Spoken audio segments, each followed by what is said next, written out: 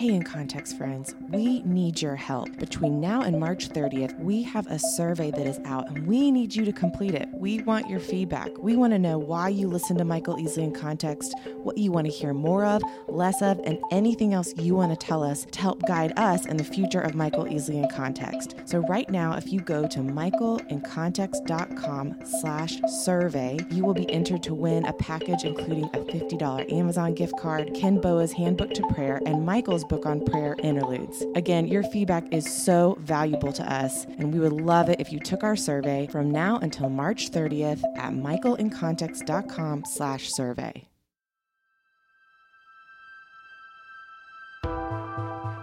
Over a span of 2,000 years, 40 authors on 3 different continents and in 3 different languages penned 66 books, all of which were supernaturally inspired and intricately designed as God's revelation to man.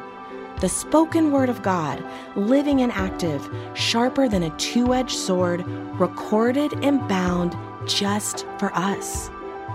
Join us on a journey from Genesis to Revelation, all 66 books. The Big Book, cover to cover. This is Michael Easley In Context. We are in this big book series, cover to cover, where we take one Sunday a week and we go through each book of the Bible. In this big book series, one of my big objectives, I remind you who've been with us, those who are newer, why did I do this? Great question. I ask myself that about every Monday. Why did I try to take one book of the Bible and distill it into a 30, 40, 50-minute message? Because I still contend we need to step back on this big book. I'm a verse-by-verse guy. I'm a line-by-line guy. I love teaching through Romans for 25 years. I love that sort of stock and trade. That said, it's helpful to step back and get that big picture. And so that's been our objective with this. I did not want to do time, setting, date simply because you can read that in a book. I wanted to step back and say, what do we need from this book? Understanding its context and how it applies and what it means today. And that's been my hope. Whether or not that's realized becomes a question to be answered in the future. We looked in the New Testament, Matthew, Mark, Luke, and John. Each of these portrays the person and work of Jesus Christ. That is the primary message. And I want you to think for just a moment, we're only technically looking at 3 years of his life. Granted, we have all the Old Testament leading up to the coming of Messiah. Granted, we have lots of theology and knowledge about the Christ. But technically speaking, we're talking about 3 years of his life. And I'm struck by that to think about the global and eternal influence just looking at his life for 3 primary years on planet Earth. Then we looked at the record of Acts. And this, of course, is the admonition in Acts 1:8 that they will wait in Jerusalem until he sends the Holy Spirit. You will be my witnesses in Jerusalem, Judea, Samaria, and the remotest part of the earth. And the book of Acts is that's an outline geographically as well as theologically. Because the small, tiny state of Connecticut or New Hampshire, Israel, is going to impact the globe. This little sliver of land with a man that was 3 years on the planet is going to affect the world. And Acts records that from the admonition and instruction of Acts 1:8. Acts 1:8 is a record of the Acts of the Apostles, or some might prefer the Acts of the Holy Spirit, because it's the Holy Spirit who empowers the disciples to effectually do what they do. And we've got this Jerusalem, Judea, Samaria, and the remotest part of the earth. The Holy Spirit is the one who indwells them at Pentecost. The authentication of that was the speaking in dialectos, known languages, 13 of them in Acts chapter 2. And that was a confirmation that these people had been with Jesus. As the church then grows, boundaries, we have the time of Peter, the time of Philip, and the largest time of Paul the Apostle. And the back of your real Bible are the so-called missionary journey maps that we've probably never looked at. And those maps trace how the spread of the gospel went out by this emissary named Paul. Paul, of course, is an ardent enemy of the Christian, of the new church. He is essentially a religious police enforcement officer, and on his so-called road to Damascus, he's struck blind, he meets Christ, his life is changed, and you're taking this Jew scholar and sending him to the Gentile population. The book of Acts tracks that challenge because he's going into territory that knows not Jews. He's going into territory that knows not Judaism. They don't know the story of Moses or Jonah or Abraham or Isaac. And so he's pioneering, and we think of some of our missionary friends that have gone for what's New Tribes or Wycliffe. They go to a culture that doesn't even have a written language. They don't even know the story of Abraham offering Isaac. They don't know the story of King Saul or King David. They don't know anything. And they go in there to take the gospel. Jerusalem, Judea, Samaria, they're most part of the earth. Paul sets that course. Then we came to the book of Romans, the most doctrinaire book in the Bible, perhaps. I love the book of Romans. I told you last week, Barnhouse essentially said, if I could give one life, I'd give it to the book of Romans.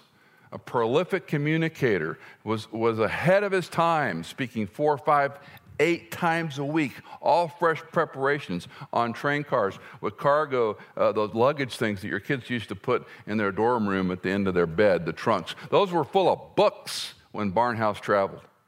And he took his library with him as he traveled and spoke again and again and again, and then back at the 10th Presbyterian Church in all places, Philadelphia, Pennsylvania. And from that ministry of the book of Romans, and it's curious, how many of you Romans changed your life? It did mine. How many of you? A few of you. When I started studying Romans in college, it rocked my world. So the most powerful center, the Washington, D.C., if you will permit me, in antiquity is where Paul is headed in the book of Romans and how he's talking to those people. The power center of financial wealth, military power, strength. The Roman Empire was arguably the most powerful empire on the planet, save, of course, dynasties, but that was the setting of Romans. Now we looked then, today we turn the page and we look at the book of 1 Corinthians. I want you to keep this progression in mind, the way our Bibles are organized. We've established the person and work of Jesus in 4 Gospels. We've then looked at the work of the disciples who were promised in the Upper Room Discourse that greater things they would do. The Holy Spirit would be the paraclete, helper to help you do these things. And the last apostle we're going to read about, technically, is going to be Paul. So now we jump into the first of 2 letters. There are actually 3. We don't have one of them. 2 letters that are in your New Testament, 1st and 2nd Corinthians. Let me show you, because sometimes these things it's in a book. I want you to see this is a real place. So if we first look at a map to give you a little idea, Peloponnesia is in this lower area here, the lower left of your screen. It's not marked. And then upper right where it says the Isthmus of Corinth, that right part, that's Greece. And you can see in the smaller map breakout here, you can see this little piece of land we're talking about. Italy, the boot would be over here. Here's Crete. So that little tiny piece of land. And in between it, you can see what's called an isthmus. And that was dug in antiquity. It wasn't completed actually till the 1800s. But that isthmus, the next picture, is one that I actually took. We were in Greece a few years ago, Cindy and I with some friends. And of course, it wasn't that way in Paul's time. But in Paul's time, they actually would drag small boats across that canal. Why? Because it's 4 miles versus 200 open sailing miles. So canals like the Panama Canal are a shortcut. So the engineers, even in antiquity, this is a real place. The next picture you're going to see, there are 2 primary temple complexes. Sometimes you read Acro-Corinth or Corinth. Acro just means a higher area. So just like we've talked about in Jericho, there's Old Jericho and New Jericho. They're about a mile apart. The ruins and antiquity of Old Jericho are kind of left undisturbed. The Jericho that you may or may not visit is a newer city about a mile away. The same thing is true with Corinth and Acro-Corinth. Some of us have been there. You've seen these temple complexes. You've got the temple to Apollo and the temple to Aphrodite. And so archaeologists have reconstructed these things. The next slide shows you some Okay, so remember the Asherah, Asherim, Old Testament, these idols that we talk about? Well, let's come full New Testament and talk about Apollo and Aphrodite and all these gods. Not to be too specific, but this woman is endowed for a reason. Because the cultic prostitution of Corinth becomes a byword. And you can see these in the museum there. So this basically is an area, and we'll talk later about archaeology, but you can see on this particular stone, the verse is actually from 2 Corinthians, for this momentary light affliction is the eternal weight of glory. It's a perfect chiasm in the language. Momentary, light affliction, eternal, momentary, eternal weight, light, weight, momentary light affliction, eternal weight of glory, momentary light affliction and glory are juxtaposed. And that's what was carved on this stone. And the next picture shows you a remnant that would have been there in Paul's time. So you've got a cross and some other things I won't delve into for archaeology at this point. But I just want you to see this is a real place. And if you visit Greece and Turkey and you go there, you'll see a legend, and it will talk about this is Corinth. This is where Paul was. And so that's the backdrop, the setting of our book. First century Corinth was a leading commerce and marketing and material center. It was infamous for its immorality and paganism, which we'll see in the book. And this is part of Paul's second journey, not his first. There are three. And so he kind of increases those. Again, if you look at those maps in the back of your Bible, you'll see how each one of them increases. Mind you, those were long trips on sailing vessels. You and I get impatient through a TSA line. We get impatient for a flight delay. I get really impatient if I go to an airport and I've got to stand in that long TSA. I mean, I've got clear, I've got the pre, I've got all that. I'm going, what? I got to stand back here with, and I'm just not a very good traveler. I don't like to wait. And think about being on a dock waiting for weeks for them to set sail, to stop in Malta for the winter. Next time you complain about being bumped and laying on a cot in an airport, just think about first century travel, and it's a pretty simple thing. It's all relative. Let's talk about first of all, the city of Corinth and then the church in Corinth to get a backdrop. The city, as I mentioned, was a worldwide commerce. It was depraved and immoral, and it was idolatrous. Corinth was a stop you had to go through, and that isthmus and canal was part of the reason they built it, even though it wasn't actually. It's a very small canal by today's standards. But even though they drug boats and they would take a shortcut across this to go cross country as opposed to 200 miles of open sea, makes a lot of sense. And so this travel, it's kind of like if you fly Delta, you got to go to Atlanta, right? If you fly Delta, if you're going from Tennessee to Portland, you're going to go to Atlanta first, right? And so that was what Corinth was in the ancient Greek world. When I read this worldwide commerce, depraved culture, and so forth, I think of three words I've talked about again and again: money, sex, and power. Lust of the eye, lust of the flesh, the boastful pride of life. Nothing is new. And in Corinth, we're going to see it in tremendous volume.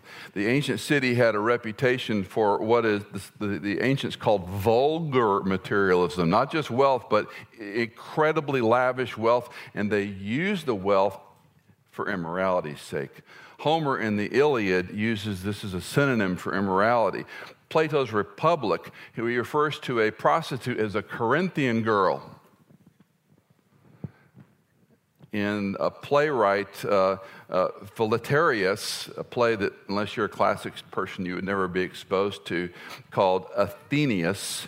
He writes a burlesque based on that time period, and he uses the word Corinthianestes.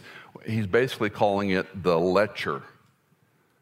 Aristophanes uses the verb Corinthianize as a byword for fornication, and Strabo in his geography talks about the vice and wealth of Corinth was around the Aphrodite temple complex and the temple prostitutes.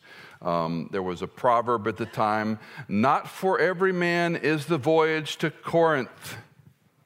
For Music City, the house of the rising sun. That was Corinth. Which, by the way, those of you who are in the industry, I did not know Woody Guthrie was one of the first that sang that song. I always thought it was the Animals. What a great name for a band, the Animals. But that's probably, if you know the song, the version you've heard, and that would be Corinth. That was the epitaph. For 100 years, after 146 BC, you had to go to Atlanta. You had to go through Corinth. After this is destroyed because they revolted against Roman power. Remember, the Roman occupation is the power of the day.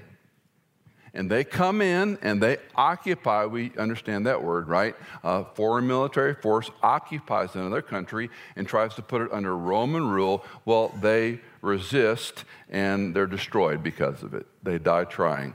A few of the columns remain. You saw the reconstruction of the Temple of Apollo. It becomes a Roman colony under Julius Caesar in about 27 BC. Achaia becomes the seat of governing power at that time. And so this is the backdrop and the setting. Geographically, we know it to be true. Literature, we know it to be true. Those I've quoted refer to it. I just simply want you to understand this is a real place, really happened, and no one but only moderns would dispute it. The ancients all believed Corinth was a real location, and Paul the apostle actually went there. So Paul finds a church there. Acts chapter 18, the first 7 verses discusses the establishment of the church in Corinth. Now, that's the city. Let's look at the church in Corinth. In the front of my Bible, in the front of 1 Corinthians, I've got the word correction written at the top of my page. If you have a real Bible, that's a good mindset. You must needs read this book understanding he's correcting a lot of issues when he writes the book. This isn't Philippians. This isn't Romans. This isn't Galatians. This isn't the church in Thessalonica. He's correcting the Corinthians. You must keep that in mind, and it will help you tremendously. Corinth had factions and divisions in the church. I'm of Apollos. I'm of Cephas. I'm of Paul. Has Christ been divided? Paul writes. Now, not to be too indelicate, but how many of us have, I'm of MacArthur, I'm of Swindoll, I'm of Chandler, I'm of, fill in the blank. Nothing wrong with having commentaries and commentators and Bible teachers to whom you appeal. Nothing wrong with that, but Paul is correcting them. Christ hasn't been divided. If you're more of a so-and-so-ite than you are a Christian, there's a problem, is what Paul is saying in this factious book. They are involved in suing one another. So we have a whole chapter about why you take a brother to court. We have abuse in the church. And that word, of course, is a trigger for a lot of people today. The abuse had to do primarily, it sounds strange, we have to do some homework, but the cultural abuse of the Lord's Supper was the primary thing Paul was correcting. That these meals were not a little cracker and a little sip. These meals were a festival, and they were doing them house to house. And some people were coming in. Some were drunk. Some were greedily eating. I mean, if you've been to a buffet, you see it played out, right? There's some people at the front of the line getting, seconds and thirds, and other people haven't been to the line. That's human nature. So Paul is braiding them down because, look, this is the Lord's Supper. This is a communal table. It's unique to the body of Christ. You're to celebrate the Lord's life, death, burial, resurrection. This isn't a food orgy, as it were. That seems a little far-stretched for our sensibilities, but that is what was going on in the church. And then, interestingly, to me, and maybe to you, is the misuse of spiritual gifts. We'll talk about this more in a minute. But chapters 12, 13, and 14 are about the spiritual gifts. Essentially, he's saying you're doing the gifts wrong. Now, this is a real head-scratcher for a theologian. How do you misuse a spiritual gift? And it's really not that hard of an answer. You're not using it the way God intended, or you're leading with, well, I have the gift of blank, and so I know whatever. And so Paul is very clear in his correction of the misuse of spiritual gifts, chapters 12, 13, and 14. Well, again, we've talked already about the Aegean Sea and the Adriatic Sea, about a 4-mile connection with this isthmus. Northern Greece was a more powerful, larger piece of geography than, of course, the area below. And all this history goes back to this church is being planted. By the way, they estimate about 700,000 residents in Corinth at that time, and about 2/3 of them were handcuffed to the slave trade or prostitution. They were Las Vegas and the House of the Rising Sun on steroids. That was Corinth. One of the things that struck me, and that was my first time in Greece in 2016, was I've been to Israel so many times, and what you find with pillars and columns and reliefs and lintels are carvings of mostly plants, some animals, olive, fronds. There are some so-called Corinthian capitals. They're Doric and Iconic, and some of you know your architecture better than me, but there were no faces, no human bodies. You get on a boat and you go from Caesarea to the Greek world, and essentially it was modern-day pornography. And when you walk the streets of Ephesus or Corinth, you see these things in abundance. And this is what this Jew's Jew, Paul, has walked into when he goes into these Greek cultures. He writes this letter as a response, and I won't take you down this road too far, but the rabbit hole of why he writes this letter seems there were 3 people that formed a contingent. Go ask Paul these questions. We need answers. And that precipitates the writing of 1st and 2nd Corinthians. Let's talk some about the themes and purpose of the book. I've already mentioned the basic theme truly is correction. Paul is correcting both the individual believers and the church. And this is important to keep in mind when you read it. There's sometimes he's talking about people by name, and sometimes he's talking about the church that is in Corinth. The cross of Christ was designed to transform us, to make us what we weren't, dead men and women, locked in our sin, going to hell.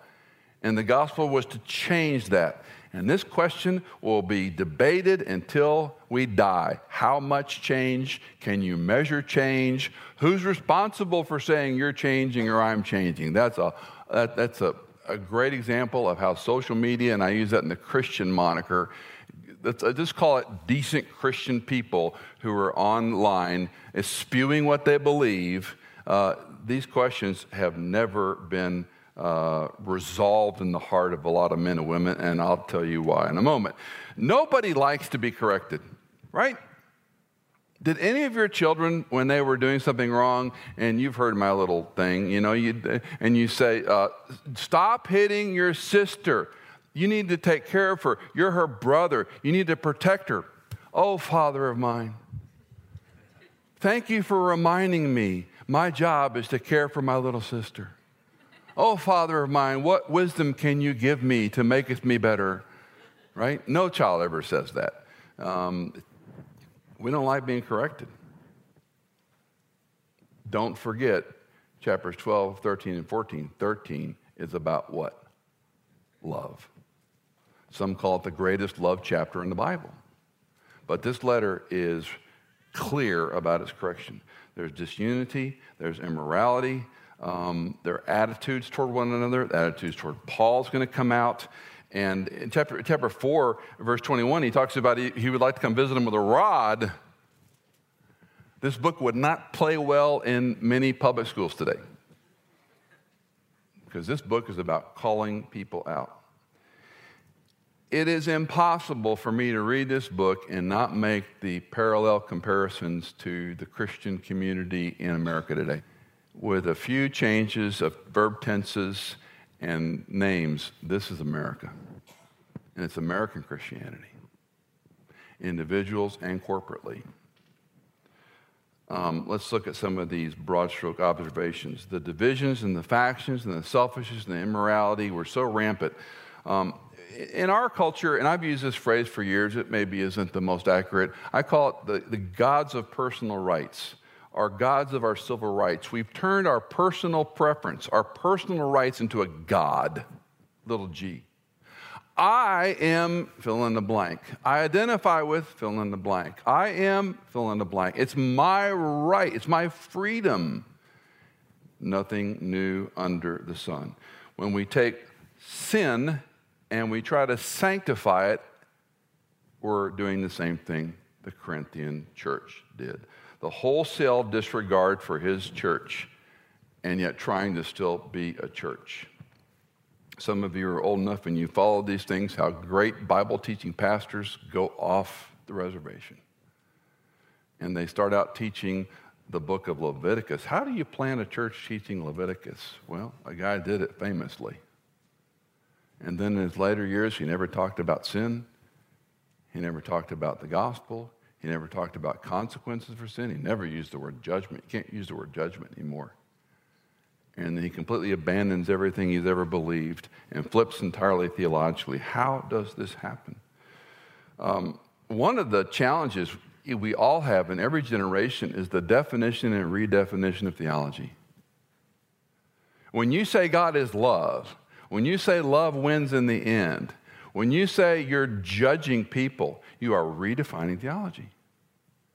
And we want to be cautious and careful. We don't go around, with the hammer beating people for what they think.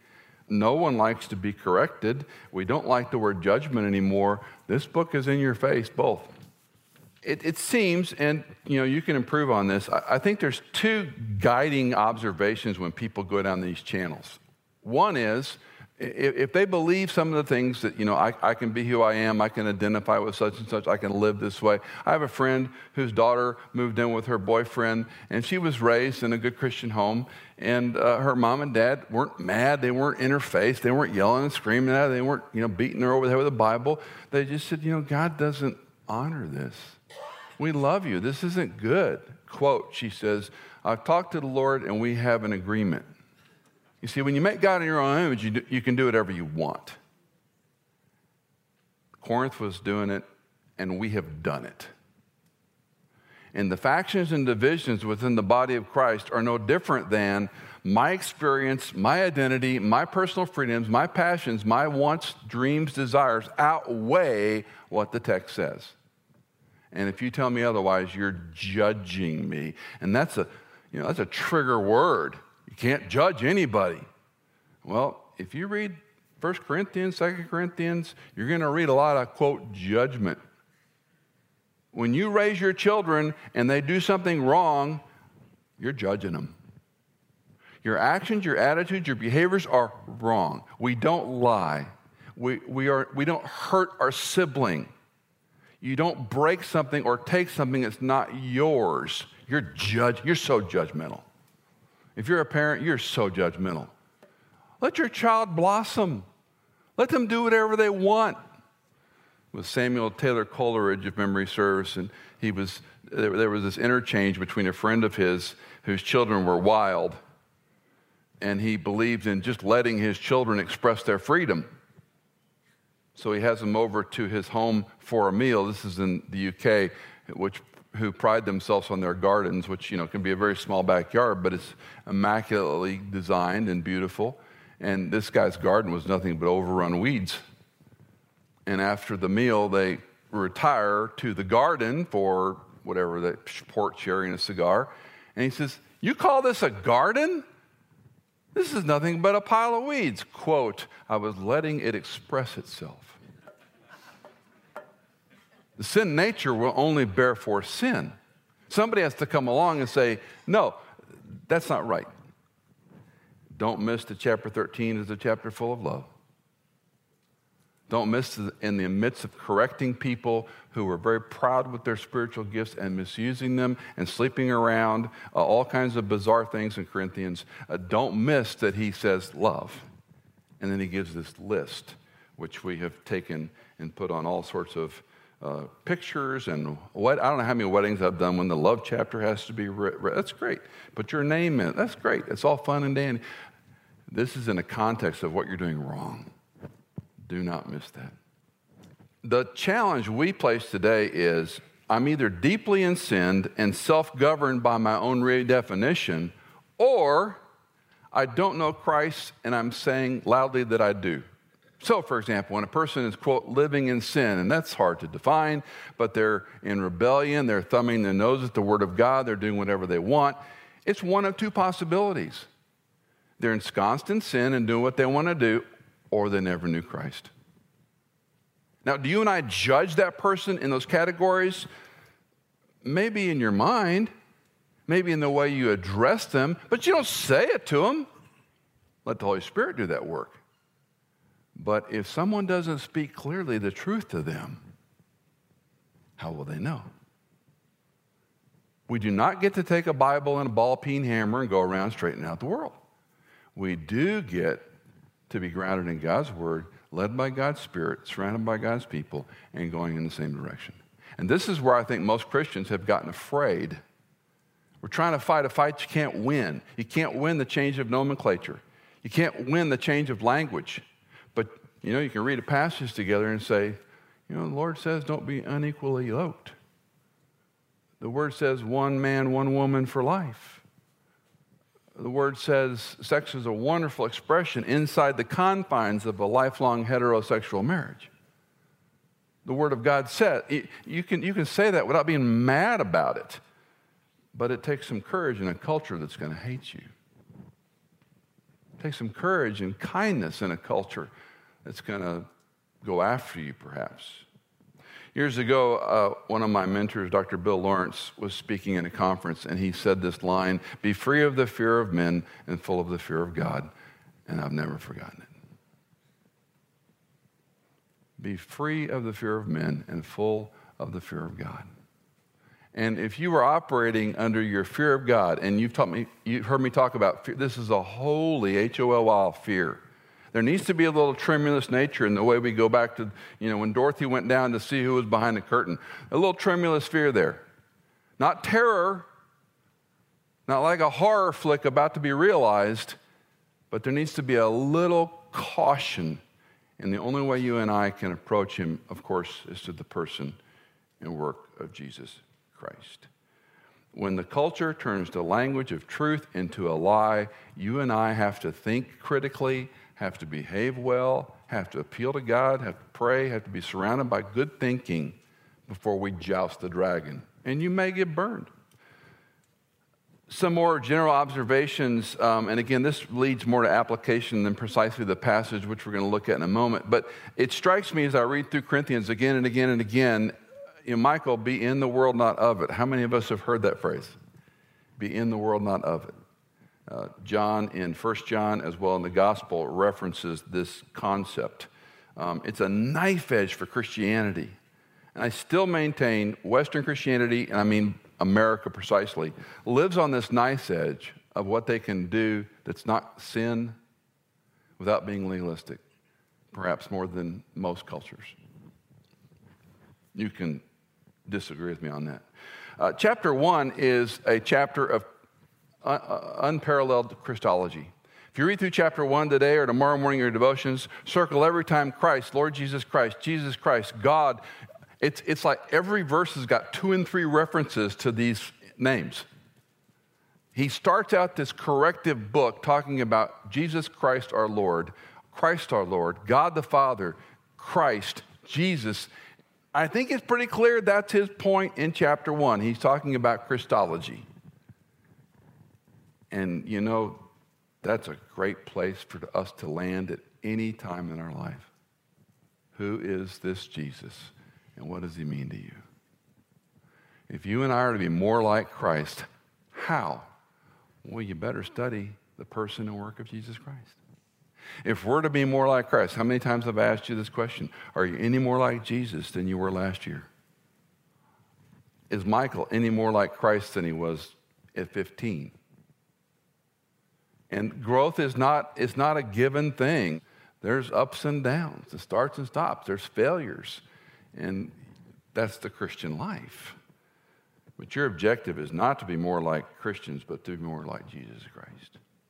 Chapter 3 of 1 Corinthians, we read, "And I, brethren, could not speak to you as spiritual men, but as men of flesh. As to infants in Christ, I gave you milk to drink, not solid food, for you were not yet able, and really the Greek stops there, you were not yet able to receive it. Indeed, even now you're not yet able, for you are still fleshly. For since there is jealousy and strife among you, are you not fleshly, and are you not walking like mere men? Our oldest daughter has 2 boys, and they're 3 and, I guess, 16, 18 months. They're a hoot. They're a blast. They're the best grandchildren on the planet. And they love their Saba. And all's right with the world. When they're little, I follow what Mom says what they can eat. And I remember with Isaac, our first grandson, asking, well, when do you introduce solid foods? Because, by the way, us who are older and raised children, everything we did was wrong. Our children should be completely jacked up. Well, they are, I guess, I tell them all the time, it's amazing you guys ever survived. We never had all these things. And, anyway, I guess every generation feels that way. But when do you give them, like, a cracker or a cookie or peanut butter? Or you can't do that now, Dad. Okay, just write it down. I'll do what you tell me to do. When they're gone, hey, try this. As my wife says, grandparents' prerogative. They can't yet handle solid food until a certain time. And I don't even know what that time is, and I don't care. I just do what my daughter tells me. Point is, Paul's saying, you know what Paul's saying? 1 Corinthians is a bowl of milk. Let that sink in for a minute. If you can't walk through a non-divisive Christianity, if you can't walk through what a heterosexual monogamous marriage is, if you can't walk through certain sexual things are sin, if you can't walk through, you don't sue a Christian, if you can't walk through a proper understanding of what gifts are supposed to do, if you can't walk through the gospel clearly, you're still drinking milk. I'll never forget the first time I saw this was in college. I wheeled back in my little desk chair at my house I was renting in college and went, Michael, if you can't walk through Corinthians and understand this corrective book, you're a baby. Isn't that what he's saying? I gave you milk to drink, not solid food. You were not yet able. Indeed, you're still not yet able. This is like a book to a 2-year-old Christian. You don't throw tantrums. You don't hit your brother or sister. You don't put a key in the light socket. You don't disrespect your mom. You learn to say yes and obey mom and dad. You learn to be nice to people. This is a bowl of milk. The book then transitions into a topic of liberty. And this is another very, very present issue in our culture. And I like to use the pendulum of licentiousness, liberty, and legalism. Licentiousness is living like I want to live and saying it's okay, this is the way God made me, and I know, and God and I have an agreement, etc. Legalism is when you or I impose a set of do's and don'ts on you that Christians don't do X. Christians don't do Y. I don't know how many organizations have some kind of policy you have to, Christian colleges, Christian organizations. Over my lifetime, you get these forms. I remember one organization had a cultural form and a biblical form. You had to sign the document. All it was legalism. Do's and don'ts. Licentiousness, do whatever you want, it doesn't matter. Legalism is just as insidious, maybe more insidious. And liberty is in the middle. Now, I use the pendulum illustration because the only time I'm ever in balance is when I go from one extreme to the other, and very momentarily. And my liberty can be viewed as licentiousness to some people and can be viewed as legalism to some people. And that's why this is such an imperative book to understand.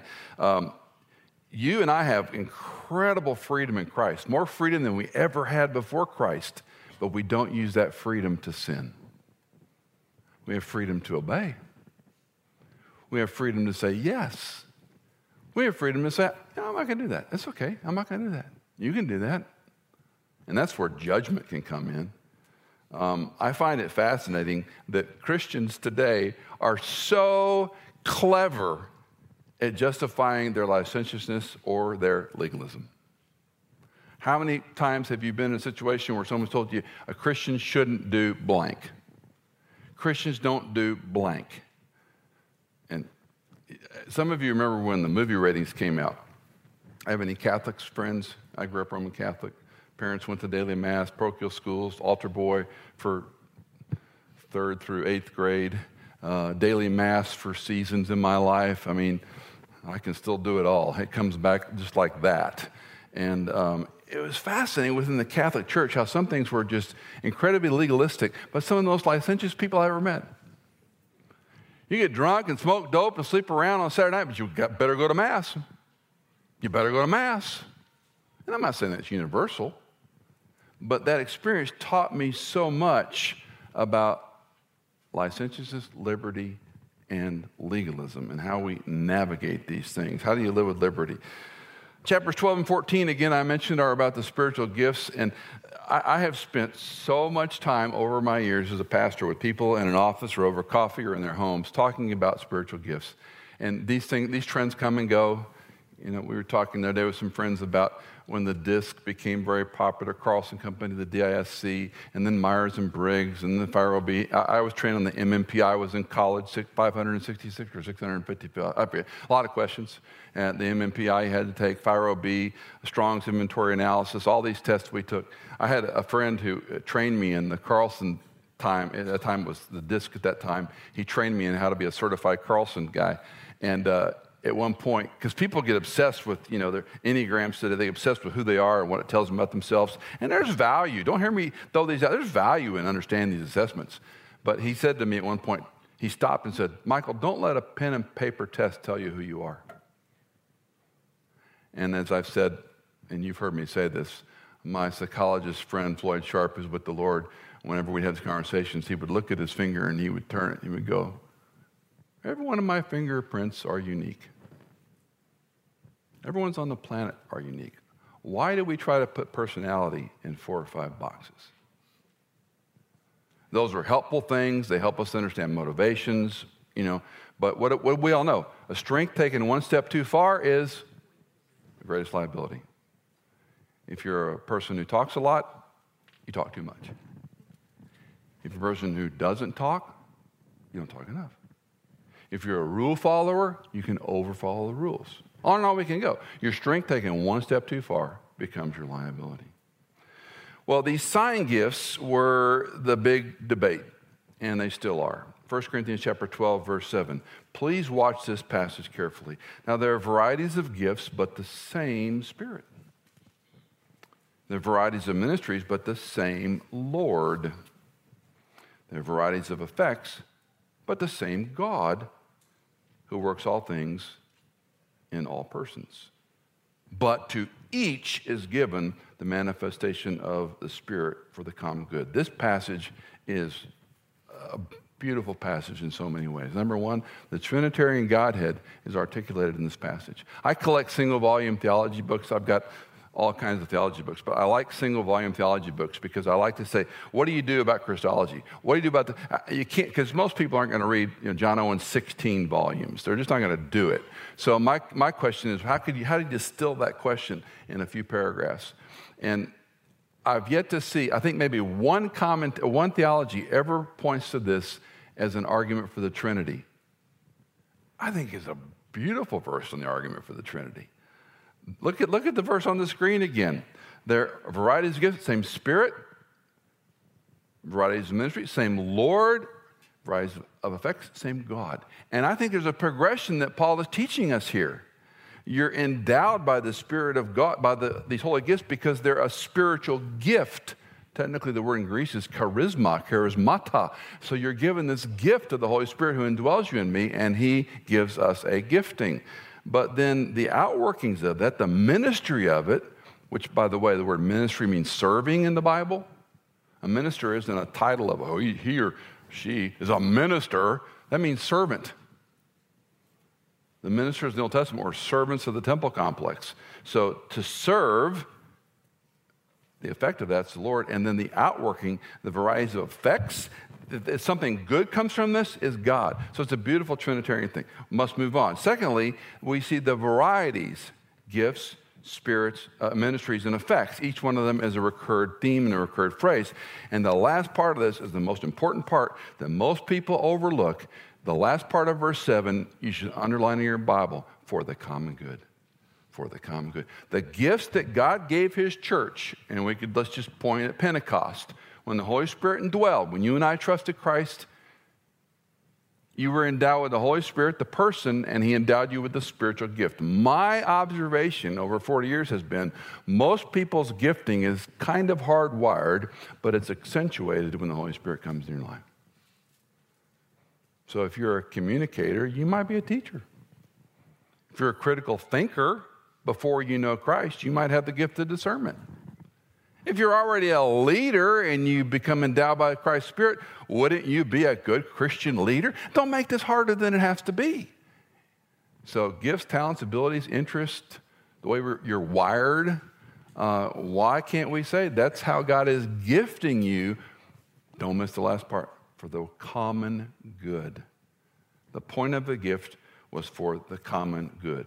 Thirdly was the common good. And I want you to notice here, one of the phrases, some of you come from a charismatic background, they will often appeal to he speaks in tongues, edifies himself. The term edification there is worth your time and study, but you have to go back to 12 verse 7. The gifts weren't given for self-edification. The gifts were given for the common good. And that's why the corrective nature of chapter 12, 13, and 14 to me is so critical in 1 Corinthians. Because what he's saying is, this is the head scratcher, you're misusing your gifting. How do I misuse these gifts? Well, read chapter 12 and 14. And I don't care what you do. If you don't do this lovingly, the way Christ intended, it's wrong. A leader who is in a position of leadership, who uses the gift of leadership to bully his or her way, is not a spirit-controlled person using that gift for the common good. And you can carry that illustration out on your own. We must end with chapter 15 because it is Paul's clarity of the gospel, unlike any other book in the Bible, perhaps. 1 Corinthians 15, the first 9 verses. Now I make known to you, brethren, the gospel which I preached to you, which you also received, in which you also stand, by which you also are saved, if you hold fast to the word I preached to you, unless you believed in vain. For I delivered to you that was of first importance, what I also received, that Christ died for our sins according to the Scriptures, and that he was buried, and that he was raised on the third day according to the Scriptures. And that he appeared to Cephas, which is also the name for Peter. Then to the 12. After that, he appeared to more than 500 brethren at one time, most of whom remain until now. They haven't died yet, but some have fallen asleep, a euphemism for death. Then he appeared to James, and then to all the apostles. And last of all, as the one untimely born, that phrase is a very disgusting term. That's essentially, I won't say it, but that's essentially a birth gone wrong. He appeared to me also. For I am the least of the apostles and not fit to be called an apostle. Why? Because I persecuted the church of God. The entire chapter deserves your attention, but the gospel is so clear here that he lived, that he died, he was buried, he was raised from the dead. And you've heard me say this over and over and over. You've got to talk about the burial. Why? Because that's the confirmation. He lived, he died, he was buried, and he was raised from the dead, overcoming death. So chapter 15 is worth your time and study. He goes on, I won't read it, to basically say to clearly say, if Jesus wasn't resurrected, then we're teaching a lie and you're a fool. The gospel hinges on, was he in fact resurrected? Step back on the book of Corinthians. It's a corrective letter. Christians are doing things their own way. They're doing what they want to do. They're calling their sin sanctified. Well, this is who I am. This is what I want to do. I want to sleep with my mother-in-law. I mean, bizarre things in this book. And 2 Corinthians is more of the same. What's he saying? In the first chapter, get your Christology straight. In the second to last chapter, because chapter 16 will be about people primarily, in chapter 15, get the gospel straight. What a great bookend. Do you understand who this Jesus is? He's not your buddy. He's not your chum. He's not your friend, the way we use that term. He's your Savior. He's God. Now get the gospel straight. What a great bookend. If you get the person and work of Jesus straight and you understand what the gospel means, then you can correct the things we see in the local church.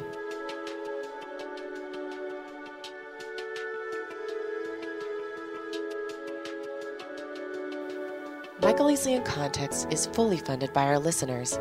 If you are a regular listener, would you consider giving a one-time or perhaps monthly donation to support our ministry? You can give at michaelincontext.com. In Context is edited, mixed, and mastered by Tim Hull, produced by Hannah Seymour, and music composed by Chad Gates.